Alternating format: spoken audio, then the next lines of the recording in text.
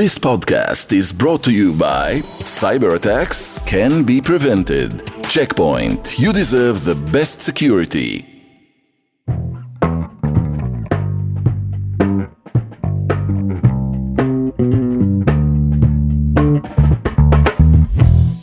Hi, I'm Yonit Levy of Channel 12 in Tel Aviv.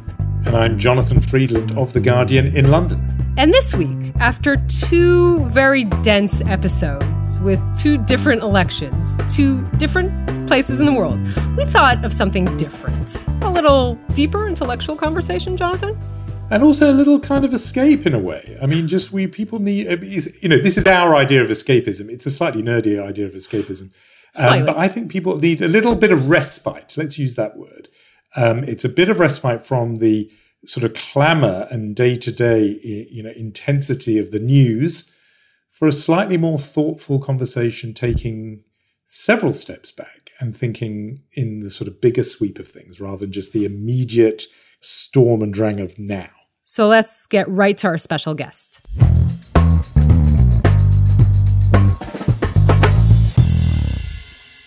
Malcolm Gladwell is the best-selling author of 7 books. They hardly need listing. Their titles alone have entered the language and the culture. Blink, Outliers, The Tipping Point, most recently, The Bomber Mafia.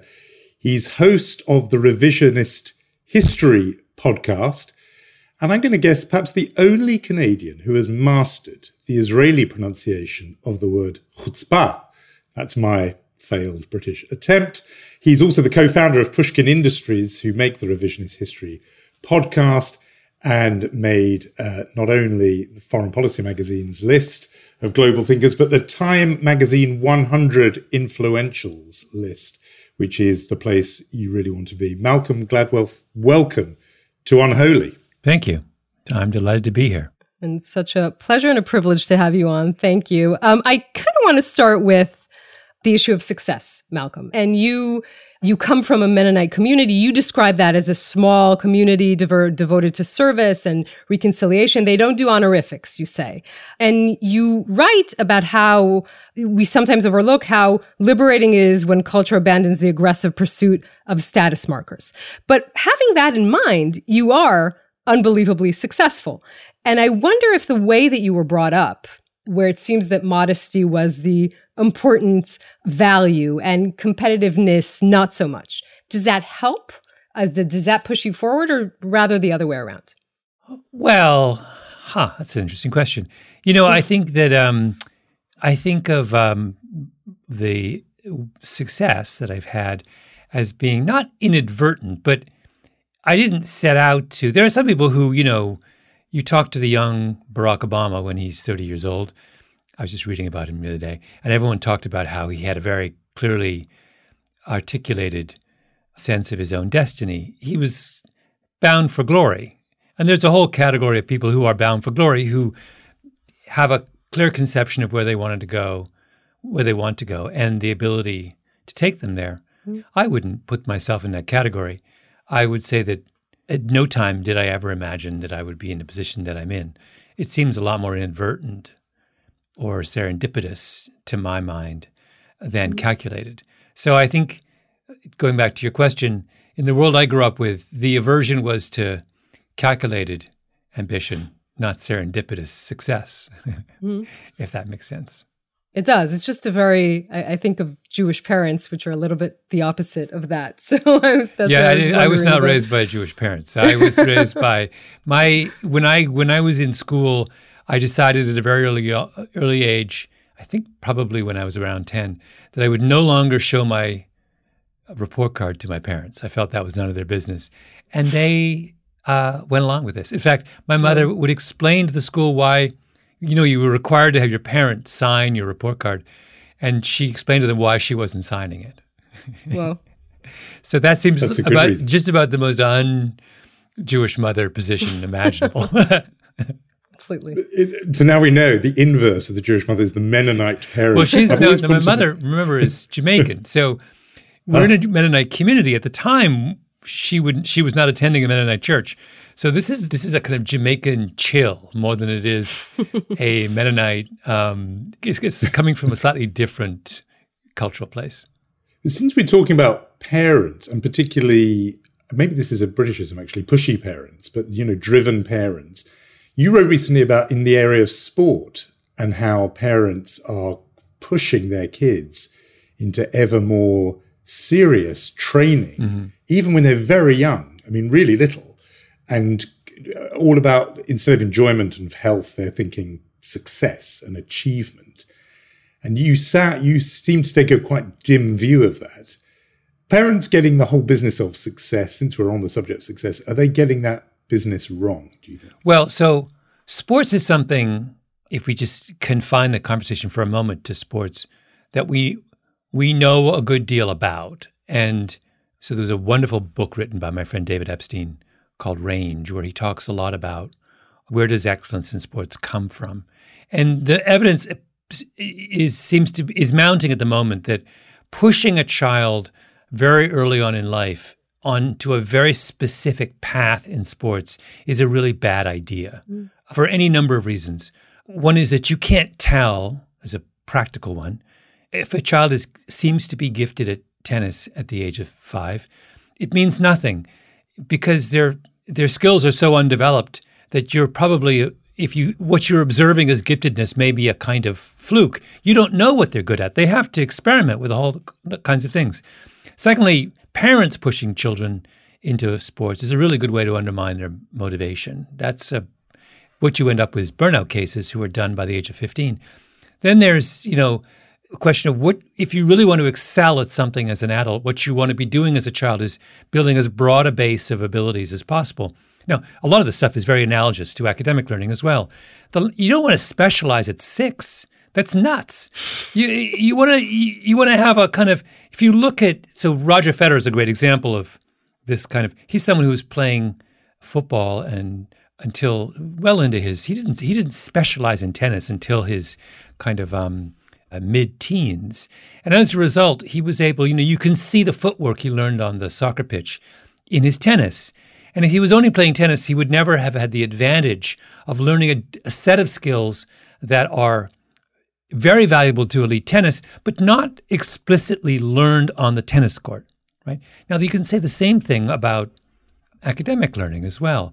You might say of your 6-year-old that she has an appetite for mathematics, but of course, you can't tell a single thing about someone's appetite for mathematics at 6 because the mathematics you're doing at 6 has no relationship to the mathematics you would do if you were going to be a mathematician, right?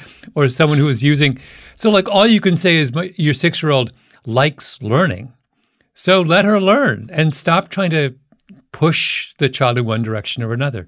There's a really wonderful book, and I wrote about it on it's breaking my heart that I've forgotten the name of the book and the name of the author, who was written about youth sports. And it was really, really, really, really good on this, just saying that nothing of any kind of seriousness should happen until a child is in their, well into their teens. I mean, people come to you all the time for advice. So now, just because you've said all this, people are going to want to hear advice then for parenting. Does that extend beyond sport? Should you just let the kids do their own thing, don't push them, don't force them to specialize? Is that general parenting advice? Well, my reading of I'm hesitant to give it. I'm a new parent and a know-nothing parent, so I'm very hesitant to give advice to anyone. But my reading of the literature, it does back that idea up that, there are a handful of things. If you want your child to be a chess grandmaster, then probably useful for them to start playing lots of chess at an early age. But who wants their kid to be a chess grandmaster? Seems like a kind of rather kind of narrow and nasty dream to have of your 6-year-old, that you want them to spend their life huddled over a chessboard. But I more and more as I've gotten older, I have come to the position that the relentless pursuit of excellence in trivial activities is pointless. The one thing I dearly hope of my daughter is that she does not want to become a champion swimmer, because that just means she's going to spend 6 hours in the pool throughout her entire adolescence and early adulthood. Why would I want someone to spend 6 hours? Same thing with figure skating. You've got to be nuts to want your child to be a figure skater. All they're doing is like getting up at 5 a.m. and practicing on some frozen rink and then falling and getting concussions. Do you know how many concussions figure skaters get? Tons of them. There's this idea that parents are sort of living out some kind of fantasy about their own thwarted ambitions in the lives of their children, and they deprive their children of a childhood, right? I was a big runner as a child, and I dearly hope that my daughter is a runner. But the great thing about running is 1 hour a day. You can't do more than that, right? That seems to me like I would happily endorse an activity that my daughter wants to engage in if it only takes up an hour of her day through, the end of her teenage years. That seems to me about right. That's called TikTok, Malcolm. Yes, that's right. Because when you go back, you revisit Outliers, right, and you have that 10,000 hour rule that is for someone gifted to practice and to become to excel. Then that is this generation. There are 10,000 hours they have TikTok. I'm kidding. That's a boomer thing to say. But the 10,000 hour rule is always sort of brought up in this context, but that was a rule in the way that I was describing it in my book. I was talking about adults pursuing cognitively complex vocations. That's what it's for. You want to be a brain surgeon, you got to do 10,000 hours of brain surgery. The idea that this should be mindlessly applied to every single thing that crosses our minds is just so absurd. People just went crazy with that idea. Exactly. I mean, in Outliers, obviously a book that crossed the whole world, and people, I think, the idea at the beginning is so clear. And you make such a good point. And I fear that what a lot of people took from the idea of age being such an important factor, is just to keep their kids in kindergarten for another year and not let them go to first grade. I mean, that could be the point of what a lot of people read into it, isn't it? Yeah. The discussion, I did a podcast episode this season where I revisited this. The whole point of looking at the relative age effect, about how much someone's the month you were born in within your age cohort drives achievement. That's an issue for children who already are facing all kinds of other obstacles. You have a child from a poor single-parent home with a learning disability who also happens to be the youngest in their class, then you have a problem, right? You have a child facing a series of obstacles. The idea that upper middle-class children whose parents are PhD brain surgeons, that child would be disadvantaged because they're 7 months younger than someone else is absurd. I mean, give me a break. We're talking about differences at the margin. And also, for that child, the consequences under a privileged child, the consequences of being the youngest in the class are probably social. They're not intellectual. When I look at parents now endlessly trying to game the system, where I live, some of the parents in a private school hold their kids back 2 years. They're graduating high school at 20. I graduated college at 20. Is no one in a hurry to get out in the real world? Are we going to extend childhood indefinitely now? I mean, the whole thing is ridiculous. Do the schools say, when they get these kids rolling up to start school age 14, do the school principals say, "This is on you, Malcolm Gladwell. You started this"? My name comes up. I mean, look, it was going on before. Did I popularize? Was my book responsible for a kind of popularization and bastardization of this principle? Perhaps. But, you can't – listen, what I learned a long time ago was when you put a book out into the world, you lose control over the book. It doesn't belong to you anymore. So nothing is – to my mind, more kind of pathetic than writers endlessly arguing with their readers about the correct interpretation of their writing. It's not yours anymore. You've given to somebody else. And people read things in their own way, and bring their own biases, and that's called life. This thing of what people make of what you write and what you broadcast, what you say.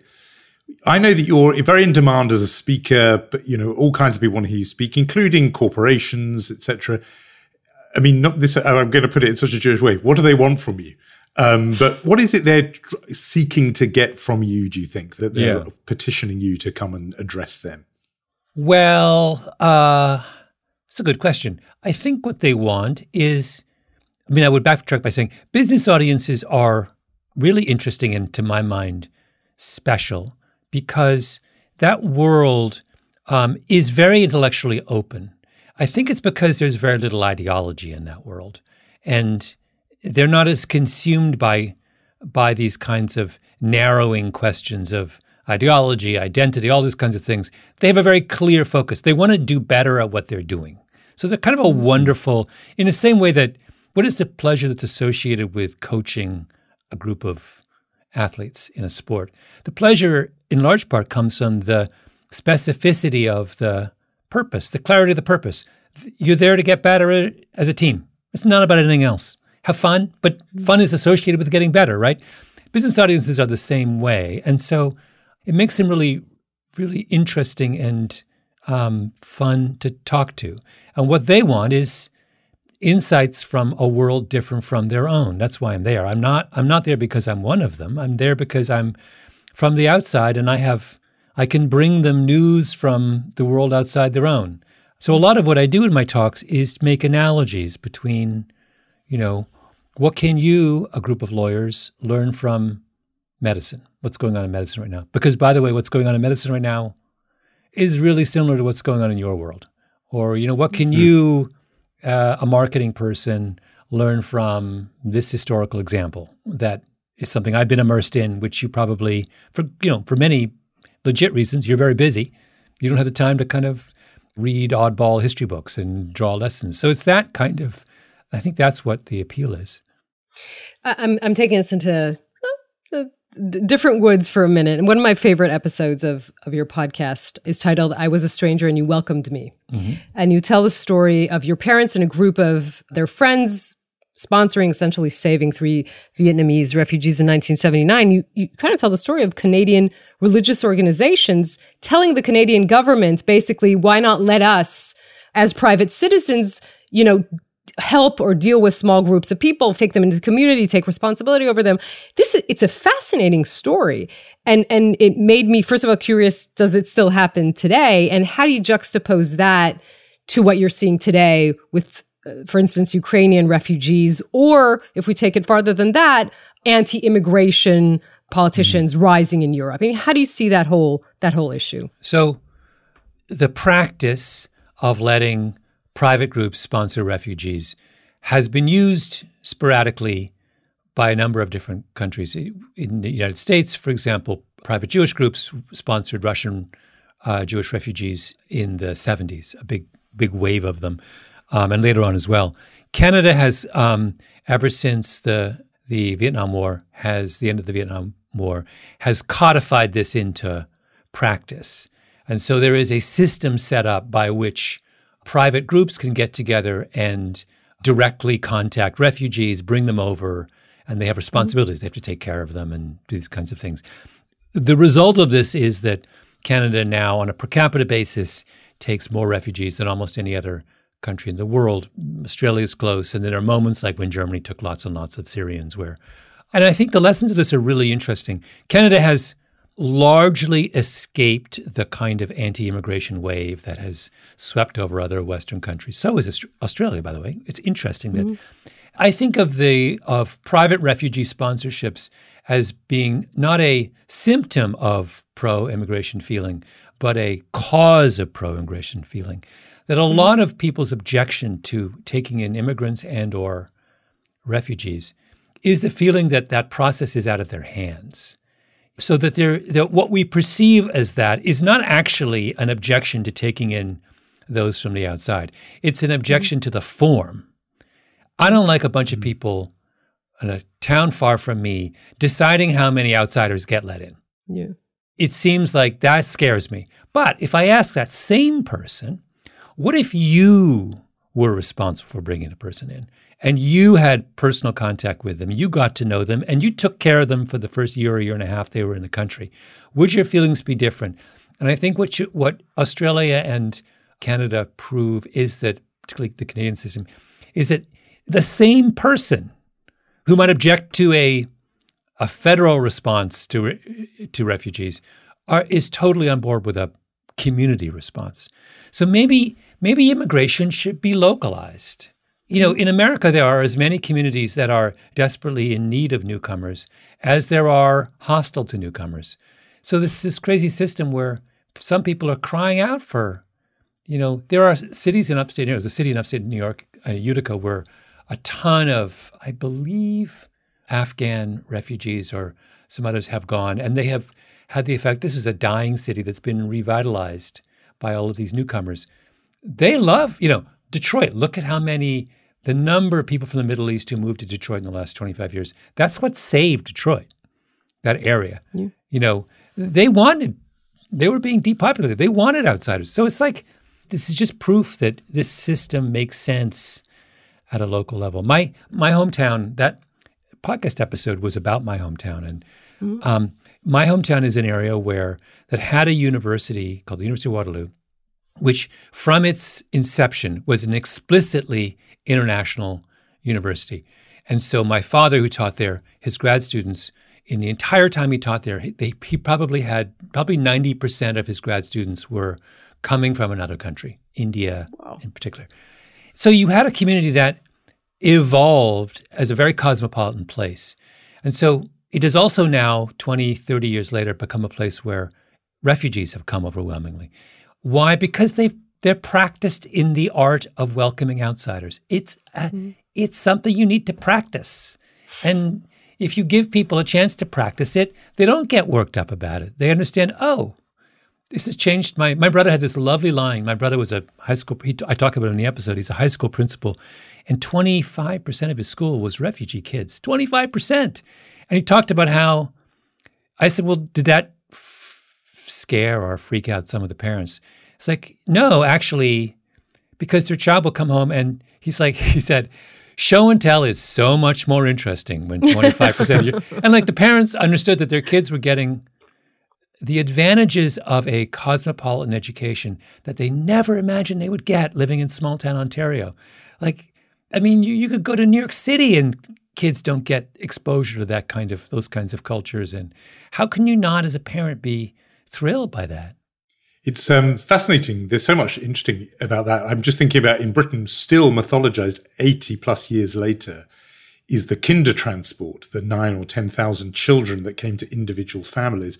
And maybe that's because of your point about agency, that if people feel that their household, their family took in immigrants, or refugees, or that is so different from a top-down policy. I do wonder, though, that you mentioned Canada and Australia. What part does it play that those are two very big countries with not very many people?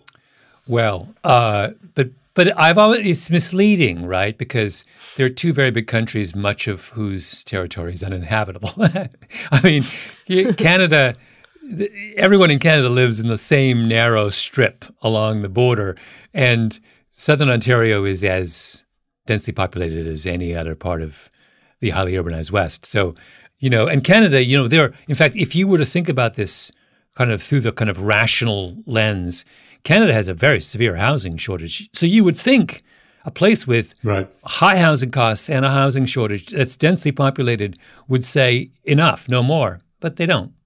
So I suspect that there's something more important going on here than simply a cold reading of someone's economic or sociological circumstances.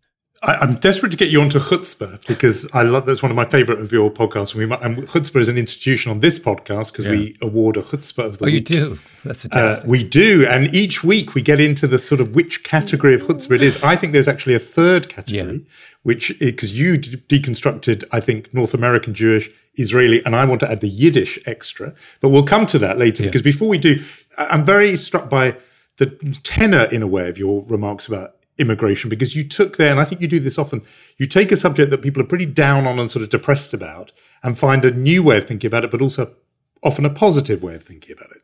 And it's sort of an obsession of mine at the moment. As we speak, I'm in the United States. We haven't yet, as we speak, had the results of these midterm elections, but amid midterm elections that have at least half the country unhappy. Mm-hmm. And there are all kinds of things around that make people pretty unhappy at the moment. I would say top of the list is the climate crisis, the idea that human beings were gifted this fantastic planet. and maybe wrecking it. And that I see, and speak to young people who are incredibly depressed about that. You think about post-truth and the information crisis, all these things that people can get, there's a war in Ukraine, nuclear Armageddon, etc.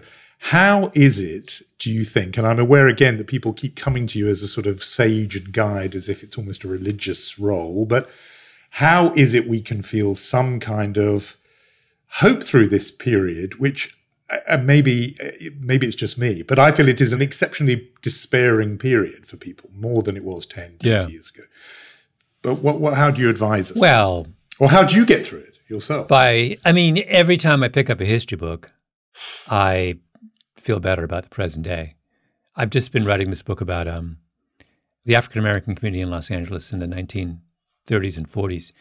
If you were Black and you lived in LA in 1945, you could not live outside of a narrow strip of land around Central Avenue.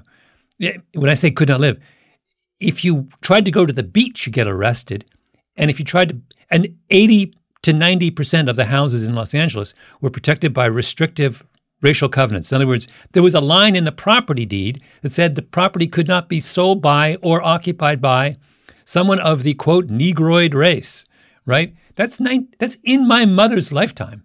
If you don't think things have gotten better for a whole swath of the world in that.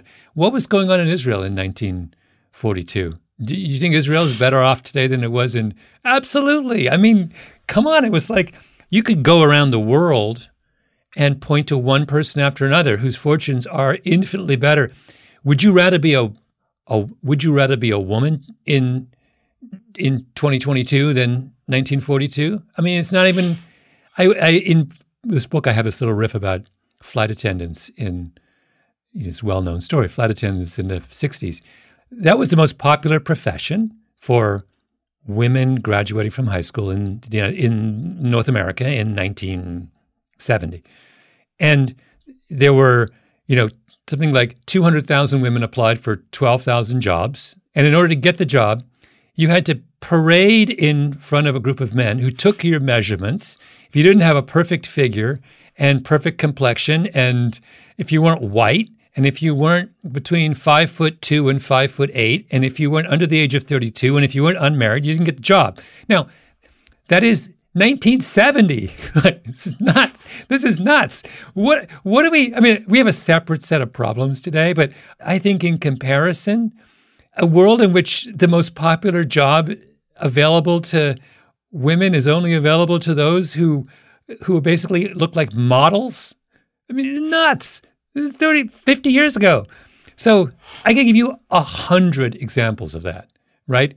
You ever watch a movie made in Los Angeles in the 1960s or 70s and see what Los Angeles looked like? You couldn't see anything. The smog was so bad, right?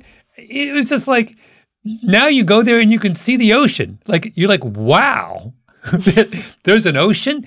Nobody knew there was an ocean in 1970. You couldn't see it. So I realize that climate change today seems like much more of an existential threat, but I don't know. I would happily trade the problems of yesterday problems of today for the problems of yesterday.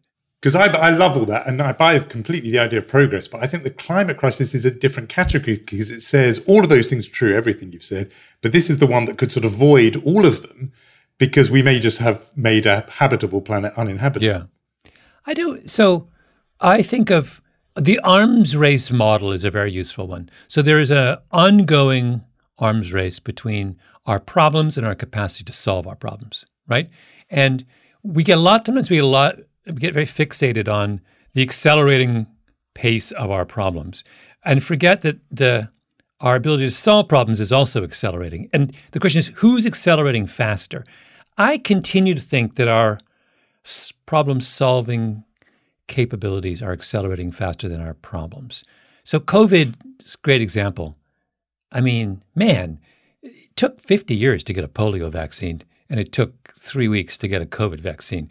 Now, if you don't take some, so we have, just as we did 100 years ago, an ongoing fear of species threatening, viral outbreaks, species ending. But I'd say we're an awful lot better equipped to deal with that threat today than we were in the past.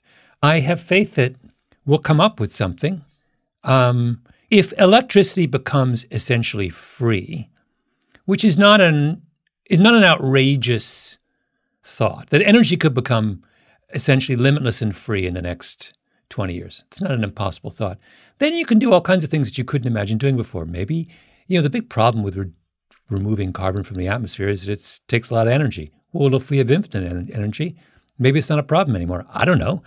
My point is, I don't know anything, but none of us do. Like, we act as if we're going to be standing in one place in terms of our technology and our understanding. And we're not. We're racing just as fast as we can. And let's not forget that, right? I'm going to ask one more thing from the concern side of this conversation. It's not only climate change and global warming that threaten us, and maybe 50 years ago threatened us less. It also appears like disinformation or fake news, just plain lies, have the longevity like never before. And that one of the things that ails us as a society is that people can say the most egregious lies and have a huge audience. I'm just not sure that was true in the past. Well, no, one of the causes of our current dissatisfaction is that we've forgotten that what has changed in the world is that cranky people on the margins now can make themselves heard really efficiently. Mm-hmm. Historically, the cranky person they stayed in their basement and you saw them walking around the neighborhood and they told you their crazy theory and they went back to their basement. But now they can tell the world about their crazy theories. And that's not evidence that there's more crazy, cranky people. It's just evidence that the crazy, cranky people have a megaphone now. The single most absurd symptom of our current times is that people can read their Twitter feed and think they're getting a representative sample of the way the world thinks. This is just the dumbest. This is like the latest dumbest iteration of this crazy obsession with Twitter that's been going on among educated people now for 10 years. Remember there was a line that Twitter was going to save us all. Remember Arab Spring? Arab Spring is going to completely bring democracy to the Arab world. And what is the cause of this extraordinary revolution? It'll change everything. Twitter. Literally, that was an argument that very intelligent people made 10 years ago. It was complete nonsense at the time. And by the way, I wrote an article for the New Yorker saying it was complete nonsense. You would not have believed the abuse I got at the time. Of course, what happened? Twitter didn't change anything. Twitter's just a dumb thing that we invented to give, all kinds of cranky voices like a microphone. So it's like, don't worry, it might shut down soon. Nothing will change. But my point is that we've done a really good job at inventing discontents. That's what's happening here, right? We're getting really ingenious about finding ways to be unhappy, and I just think we need to stop that and put our energies towards finding ways to be optimistic. So if we are on that topic, I'm dragging you back to the Jewish world because, again, one of my favorite episodes of Revisionist History is titled Generous Orthodoxy. And you describe your community. Again, you say that they are small in number, close-knit, came to North America after persecuted in Russia. The joke is that they're basically Jews who farm. Yeah. Your words. My words. Although Jews do farm in Israel, but the kind of farming that goes on in Israel does not in any way resemble the kind of farming that Mennonites do in southern Ontario. I assume they seem like some sort of a mesh of Jews and Amish. What is it that there's some? I once read this hilarious thing about whether is it the cherry tomato that Israelis claim to have invented? I think it's the cherry tomato. Yes, we claim to have invented many things. By the way, yeah. So there was some historian who wrote this long thing about I think it's a cherry tomato. Did in fact Israelis invent the cherry tomato? The answer is no, you didn't. But you've done this really brilliant job of pretending that you did and convincing the world that I thought it was just hilarious. Of all the things to want to lay claim to, the cherry tomato. But anyway, that's we're talking about chutzpah. That's chutzpah. Is trying to. Well, I think let's seize the moment. He's waiting for it. We should. I've been waiting. He's been waiting the whole conversation. I think you should first of all explain how you in that. I mean, if you can bear to summarize what that brilliant edition of the show where you distinguish between the two. And then I will offer my little thought. Yeah. But I bet and see how you react to it. But you, for people who haven't heard it, what is the distinction as you see it? The American Jewish versus the Israeli definitions of chutzpah, they diverge, right? That word means something different in each culture, that it has a lot more of a negative connotation in Israel than it does in America. That we think of a kind of someone who has chutzpah in America as a kind of, pleasantly roguish. Whereas I think there's a little bit of a darker connotation when it's used in Israel. You can go in a million directions with this about why the word would have taken on such different kind of shades in each community. But it has to do, I suspect, it has to do with the difference between being a minority and being a majority. When you're in a majority, you can be a lot more open in the way that you sanction certain behavior. Whereas when you're in the minority, it's in your interest to make everything that is potentially objectionable about your culture seem kind of playful and mischievous, right? And you make this, before I get to my little minority point, you make this description, I hadn't come across the phrase before, but about low power distance culture. Yeah.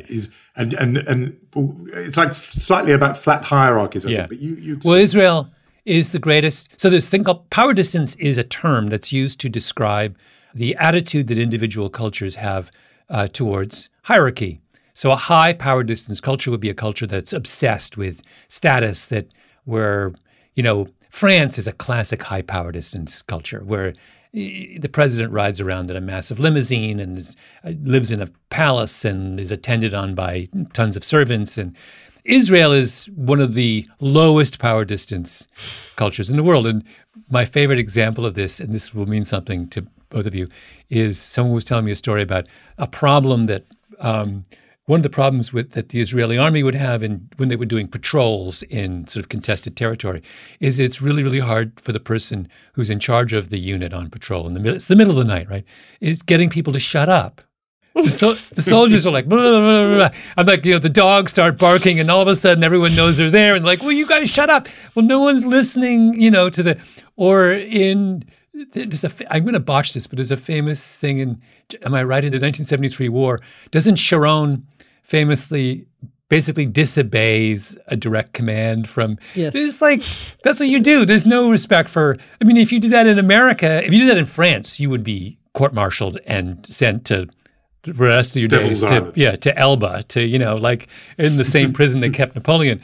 But it's like, what happens to Sharon? He becomes a hero. Right? And then he's prime minister.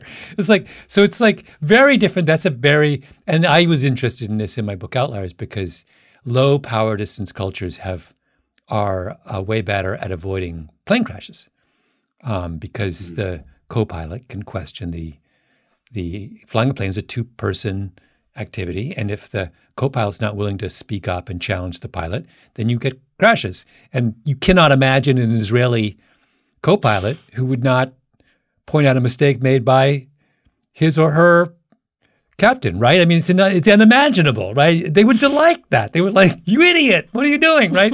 Whereas you can imagine, this is a real issue. I talked about it in South Korea, where a very seriously hierarchical culture where it takes an enormous amount of courage to question your superior. And medicine, I always heard that was one of those interesting examples where in the operating theatre it used to be high power distance culture. The nurse didn't dare tell the surgeon he was making a mistake, and lives were lost as a result. But aviation is a fascinating example. So with chutzpah, as I understood it, I think you were and absolutely right. I think as saying that there's an American sense of the word is that it's got kind of brio and moxie. It's a kind of bravado and admirable. And then the Israeli one, I think in the examples you give in the show it was was a lot of, to me as a Brit, I just think people are being rude. It's just people just being rude to somebody. I think the element that where I come from, and I think it may go to a subtle distinction between the American Jewish community and diaspora Jewish communities outside America, which are very small, is I think there's this key element of sort of hypocrisy. It's like of nerve to do it. And so the example that we always draw on is in Leo Rosten's Joys of Yiddish. He defines the word as the man who's on trial for killing both his parents, who asks for leniency because he's an orphan. All right. It's got that element of sort of, there's a hypocritical element in there. Yeah. Maybe that's the Yiddish addition to this, so maybe it's a trio of versions. It's different slightly from the American bravado. It's different from the outrageous Israeli rudeness, as I would see it. It's got that element of, well, that to me is chutzpah, is when you have the nerve to complain, when you yourself are the source of the problem. What underlies all of these definitions, though, is that underneath all of this it's a compliment, right? The person who is showing chutzpah is showing a kind of some mixture of ingenuity and, well, you said brio, which is a lovely, it's like they're expressing themselves in a kind of bold and interesting and creative way. You're admiring someone's ability to kind of really, put themselves out there, and that's the kind of, if you're a small embattled community, it makes sense that you'll be very interested in celebrating people's kind of their ability to impose themselves on a situation, right? That's something that you. It's funny because I've been writing this book about, like I said, about African Americans in LA, and I'm really interested in the strategies that small embattled communities, marginalized communities, use when they're trying to express their anger, right? So, and you have a variety of very different strategies available to you, and you can do the same kind of analysis with Jewish groups in the world, that you have. Chutzpah is a strategy for dealing with your marginalized status. So is humor. Humor is a subversive strategy that you learn. If you look at, I was talking recently about someone about American comics. It is, if you made a list of the top most successful American comedians of the last 25 years, you'd be very hard-pressed to find more than a handful who came from white American Protestant culture, the dominant culture. No one comes from the dominant culture. They're all African American or Jewish, or they're all outsiders. It's because if you come from the dominant culture, why would you ever need to develop any kind of subversive skills, right? Because there's no reason. You're getting everything you want, right? So it's sort of interesting. You talked a little bit, and it connects to our, what did you call it, Jonathan? Outrageous Israeli rude behavior. Well, in the example that Malcolm gave, in the show, I thought it was just rude. I'm kidding. I was connected to Malcolm. You discussed Israeli satire in general, and Israeli satire, and you talked about Eretz Nehederet, which is our brilliant satire programs, wonderful country. You talked about the fact that Israeli satire really, does use comedy to land a massive blow. And I think you're right about that. And I was thinking about this week because after the elections here in Israel, and don't worry, I'm not trying to drag you into the quagmire of Israeli politics, but there was this skit of Eretz Nehederet that kind of got a lot of traction here and a lot of flack. It was a few weeks ago, and they took the far-right leader, Itamar Ben-Gvir, and they threw the character on stage, and the music in the background was Springtime for Hitler, which is very gutsy. Yeah. It was a very powerful skit. They have a lot of guts. Again, a lot of people liked it. A lot of people didn't. At the end of the day, Itamar Ben-Gvir is the third largest party in Israel. So it does, I just it reminded me of that question of how powerful satire can be. At the end of the day, did you actually get the effect that you wanted, or just the opposite? I mean, it's something that I'm sure that, we Israelis are struggling with a lot. Yeah. I think that the mistake, thinking back on this, you're referring to an episode of Revision History that I did, I think in the very early on, first or second season. And reflecting on it, I think the mistake that we make in evaluating satire is in trying to figure out what effect it had on the culture.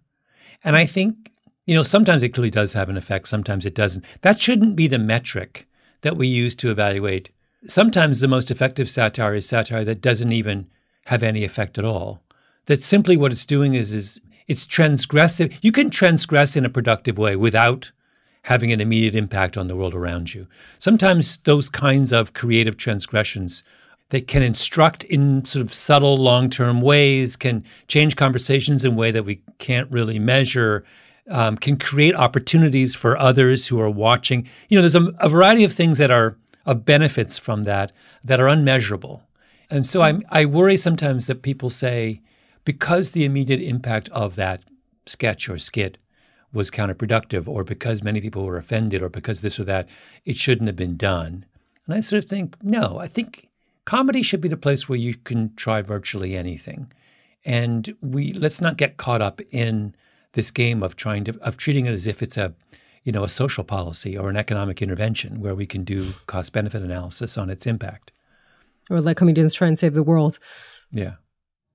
Just because it's about comedy and the risks of it, well, I want to ask you about one of my favorite pieces of your writing, which is the story you told for The Moth about your friend Craig and the wedding toast you did for him, which was an attempt at comedy. Yeah. You satirized. As I understand it, he had a kind of controlling girlfriend who became his wife, and you sang a song which was, instead of my way, it was he's doing it her way. And the relation. So my question is, I think the story you said is that it ruined a friendship, but have you ever made it up with Craig? And did the act of making a joke about it and then a story about it, telling the world about it, so that I know about your friend Craig, did that make it worse? Did that compound the offense, or have you got over it?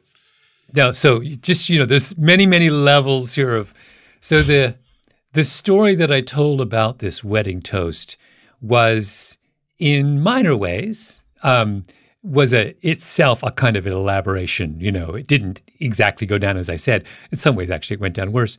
But and the names were changed. Did someone die? And certain kinds of identities were shielded. It is possible that you could have known the parties involved and not recognize them unless you went to the wedding. But of course, you completely recognize what happened. The backstory is that I went to a little college in Canada called Trinity College, which this is no longer the case. But when I went there, had it was a small residential college of less than 1,000 people, very, very close-knit, had a long-running tradition of this kind of humor, of this kind of bracing, exceedingly self-critical humor. In fact, there were a series of college institutions that were created and would put on several performances a year, where everyone would show up and the one person after another would just be raked over the coals in what was hopefully so there was this rich tradition of you were supposed to take it, and we felt there was some benefit in being held up to comic scrutiny in front of your peers. So Craig, the groom in this, who was the subject of this song at his wedding, ran that college institution. So he had dished it out for an entire year and had made had been responsible for making vicious fun of countless people. So that's the context. So when he got married, it was our occasion to turn the tables on him, right? So I left that out of the story because I thought it was too complicated. But if you know that, you realize, there's a context. In other words, as is so often the case in any kind of satire or comedy, if you don't understand the social context in which it's taking place, you don't understand what's going on. So there was context in that, which makes it a little more understandable. But the wedding was ruined. That's true. I can sing you the song if you like. Go on. No, you do. You do it very well. You perform the song as well. Just one line. Go on. Give us one line. Well, it was a play. It's astonishing how easy I am to convince on this. So it was a play on My Way by Frank Sinatra. And remember the line in Friends, success, mistakes, I've made a few, in fact, a lot. The list is... So this is a song about this guy getting married, and one of the jokes is he was a real ladies' man. So our version of that was, girlfriends, I've had a few, in fact, a lot. The list is endless. And then his wife, we said, was named Liz. But Liz is a woman, that's true. And she set him straight, and now he's friendless. Went on like that. Oh dear! I wonder why you think you ruined the women. Exactly. It's like, it's not vicious. It's clearly a joke. Funny. Every relationship requires the parties to the relationship to discipline their appetites once the marriage begins. I'm interested in the question of podcasting and being an author and being in a solitary room and writing your own words, and then suddenly having this enterprise that is a collaboration, really. And not only this, but also sort of the audiobooks, the Paul Simon, The Miracle and Wonder, and even the Bomber Mafia, which you, first of all, published as an audiobook. Talk to us a little about that, about your audio adventures. Well, it changes the way you tell stories. So what we've been doing with our audiobooks, and is the same thing we do with our podcast, which is it's more of an audio documentary than it is a kind of straight narrative. So you hear the tape wherever possible of the people that I'm talking about. So it changes. So you tend to, first of all, it means on a kind of storytelling, you're drawn to stories where there is tape. You also have, there's for example, in my book that I'm writing about Los Angeles, there's a song that was the #1 song in the United States in 1946 called Open the Door, Richard, which you should Google or YouTube. It's this unbelievably infectious, brilliant, hilarious, way, way before its time song. You could put it out today and people would think it was a contemporary song. And it's a very complex allegory about civil rights. If you listen to it, you think it's about a drunk black guy on the street knocking on the door, trying to get his roommate to open it. But in fact, it's a story about, let me into this world. I'm outside, it's cold. What do you, wake up. I want in. And if I was writing a standard book about Los Angeles, I wouldn't even have mentioned the song.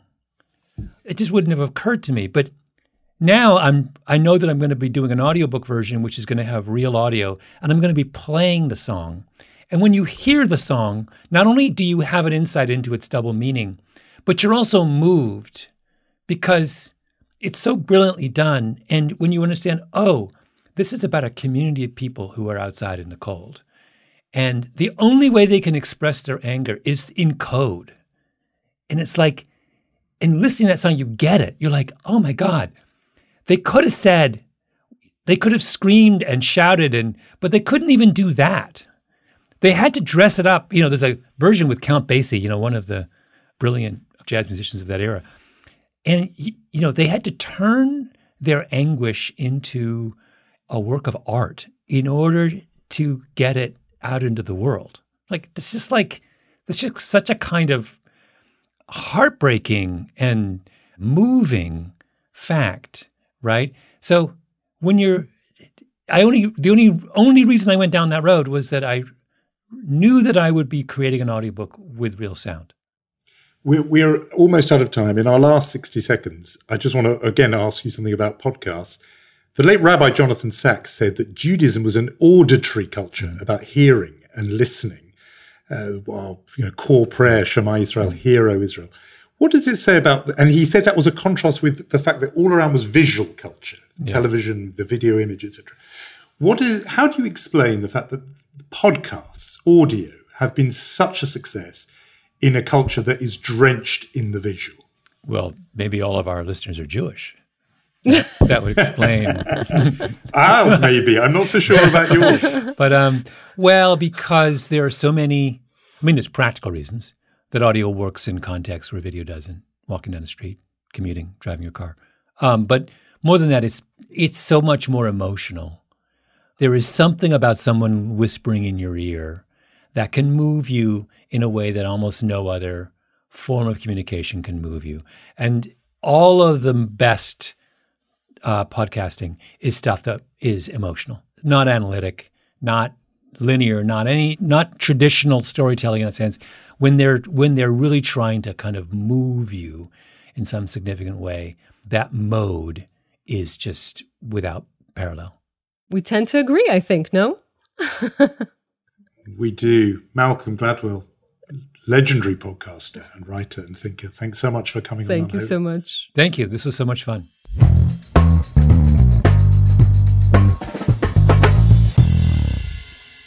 So Malcolm Gladwell joins that list of people who have been on our podcast, and I'm not mentioning any names when I mention David Remnick or Yuval Noah Harari or Dara Horn, all these people who not only are able to write fascinatingly and brilliantly, but also speak so effectively and sometimes, movingly and encouragingly. I was very heartened by that conversation. I am taking his advice about optimism airline stewardesses and all, to heart, because I think that is helpful. In dark days, whatever dark days are coming, I'm going to be thinking about what Malcolm Gladwell said was happening in 1970 or 1940 and reminding ourselves things can and do get better. Right. If you're worried about the future, look back into the past and just see how far we've come. I think that's one of the things he said. It was a really interesting conversation. I'm so glad he was on Unholy and you badgered him to sing, which is a moment I will remember. Don't you think if anybody even hints that singing might be a possibility, you always have got to get them to sing. And that is something I think I learned in my earliest days as a radio reporter. Singing is always great. It always works. And he was great and he has a nice voice and he has a lovely speaking voice. I think it was all terrific. I think we've talked so much about chutzpah and chutzpah. Exactly. I was going to mention both versions we discussed thoroughly. We've really, and I think there is, as I said, my little known third category, which is the kind of Yiddish chutzpah. I think we've talked about it so much that we can, unless you think it's a chutzpah, I don't think we have to do a chutzpah of the week this week because we've covered that ground.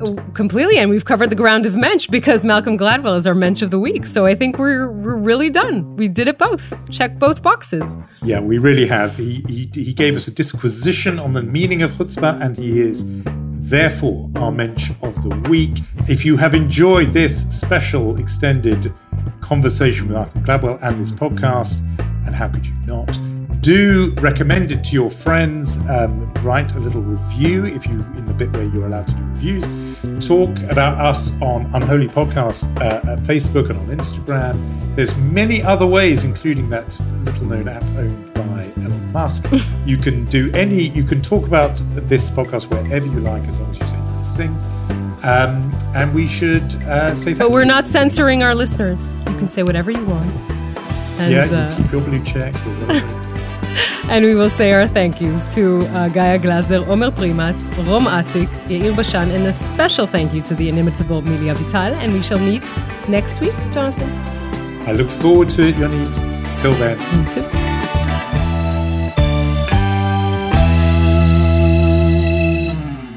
This podcast is brought to you by Cyber attacks can be prevented. Check Point. You deserve the best security.